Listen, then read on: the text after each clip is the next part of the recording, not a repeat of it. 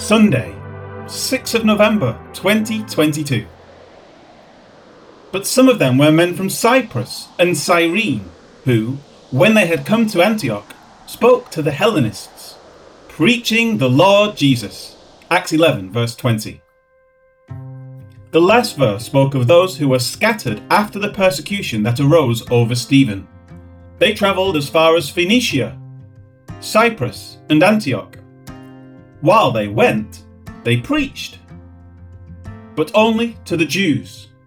However, it now says, but some of them were men from Cyprus and Cyrene. In other words, these men had been in Jerusalem, but when Stephen was stoned and the great time of tribulation came against the saints, some of the people who were scattered to the cities previously mentioned were Jews who originally came from Cyprus and Cyrene. As such, they would speak the native languages, and they would be able to effectively relay the word about Jesus to people in those areas. And more, they will be more comfortable having conversations with native people, including Gentiles. Having noted that, it next says, who, when they had come to Antioch. This is referring to the same location named Antioch in the previous verse. These Jews, who spoke either Greek or the native language of the area, or both, had returned home or were in an area where they could easily converse with the local population. With that noted, the next words are highly debated, and the meaning depends on which Greek texts are correct. It says they spoke to the Hellenists. The issue is that some manuscripts say Hellenistes, meaning Greek-speaking Jews, while others say Hellenes, meaning Gentile Greeks. As noted, the previous verse said that those scattered spoke to the Jews only. The words of this verse are set in contrast to that thought. And so it could be assumed that these people were speaking to the Gentiles. This is how Vincent's Word Studies takes it. Quote, the express object of the narrative has been to describe the admission of Gentiles into the church.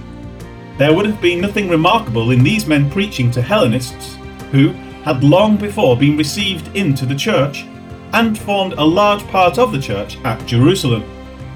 It is better to follow the rendering of AV and Rev, though the other reading has the stronger manuscript evidence. Note also the contrast with the statement in Acts 11:19, to the Jews only. There is no contrast between Jews and Hellenists, since Hellenists are included in the general term Jews. End quote. Albert Barnes agrees and even says, quote, the connection would lead us to suppose that they had heard of what had been done by Peter, and that, imitating his example, they preached the gospel now to the Gentiles also. End quote. However, this is an incorrect idea because the account is backing up to the dispersion that took place after Stephen's stoning. The event with Peter, Acts 10, came later in time, even though it is recorded earlier in this passage in Acts 11. The two accounts are now meeting up after both events have occurred. Stephen was stoned, resulting in persecution and a scattering of the people. After this, some of those scattered went as far as Antioch and spread the good news. The events of chapter 8, 9 and 10 and Peter's explanation in Acts 11 were ongoing at the same time. As such, this does not mean that these Jews who were scattered didn't speak to the Gentiles, which is the matter in question, but that the reasoning used by Barnes is incorrect. John Gill, on the other hand, says, quote, which, when they were come to Antioch, spake unto the Grecians or Hellenist Jews, who were born and brought up in Greece, and spoke the Greek language, though the Alexandrian copy and the Syriac version read Greeks, as if they were native Greeks and properly Gentiles, to whom these ministers spoke the word of the Lord, but the former seems most likely. End quote. A logical argument is made for either rendering, but it appears that without the knowledge of Cornelius' conversion, these Jews would have been unlikely to speak to Gentiles directly. In fact, Paul is sought out by Barnabas in Acts 11:25. From there, he and Barnabas travel quite a bit, as is recorded in Acts 13, but nothing is said of preaching to Gentiles until Acts 13:42. Before that, only interaction with Jews is made. It is in Acts 13:44-48 that this is recorded. On the next Sabbath, almost the whole city came together to hear the word of God.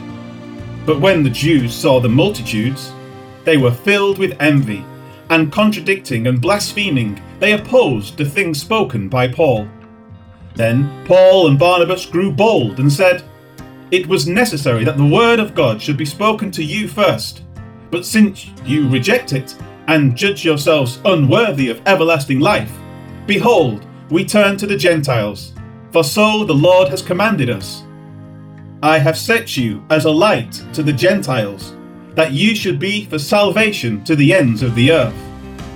Now, when the Gentiles heard this, they were glad and glorified the word of the Lord, and as many had been appointed to eternal life believed. As this is the case, the most likely translation now in Acts 11 is that this is referring to the Greek-speaking Jews, not the Gentiles. In other words, the Jews are given every chance possible to come to Christ as a nation. The majority of those in Israel had rejected the word. From there, the account will show that the majority of Jews outside of Israel will also reject the word. At that time, the account will show that the Gentiles, in contrast to the Jews, will come flooding to the good news of Jesus, setting up the Gentile-led church for the long period that has continued since. As for now, the verse finishes with the note that these people of the scattering, caused by Stephen's stoning, were preaching the Lord Jesus. The words more precisely read, proclaiming good news, the Lord Jesus, Young's literal translation. The word is going out from Israel to the Jews of the diaspora. This appears to be the main point of the narrative at this time. As noted above, it is believed by many scholars that this is speaking of a conversion of the Gentiles, and that is a possibility. However, the internal markings of what has occurred and what will continue to occur appear to show that it is only the Greek-speaking Jews that are being referred to at this point. Either way, the main point is that the word is going forth outside of the borders of Israel. Life application. One of the key things to take away from these words is that God used the stoning of Stephen to expand the preaching of the gospel. Surely Stephen would approve of this, knowing that the ending of his life would be a way of bringing many others to a saving knowledge of Jesus. We should be willing to have this same heart for the lost. How far are we willing to go in order that others might be saved? This is something we should ask ourselves. Our temporary afflictions, whatever they may be, can be used for great gain in the spreading of the gospel. So let's look for ways to have this come about.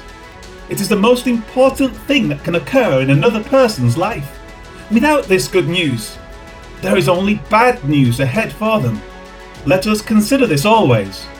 Stephen would certainly agree. He would tell you, don't worry about this life.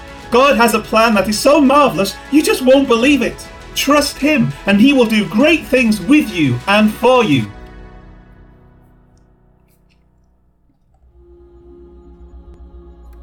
Lord God, use us now while we are here. May we be vessels ready to be poured out in whatever way you choose for the furtherance of your good news. Help us to see the lost and to have pity on them, and then prompt us to act, so that they might hear and respond while there is time.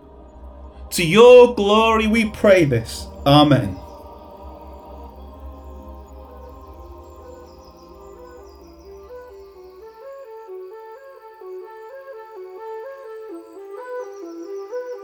Some of these believers were men from Cyprus and Cyrene. When they came to Antioch, they spoke also to Greeks, telling them the good news about the Lord Jesus. Acts 11, verse 20.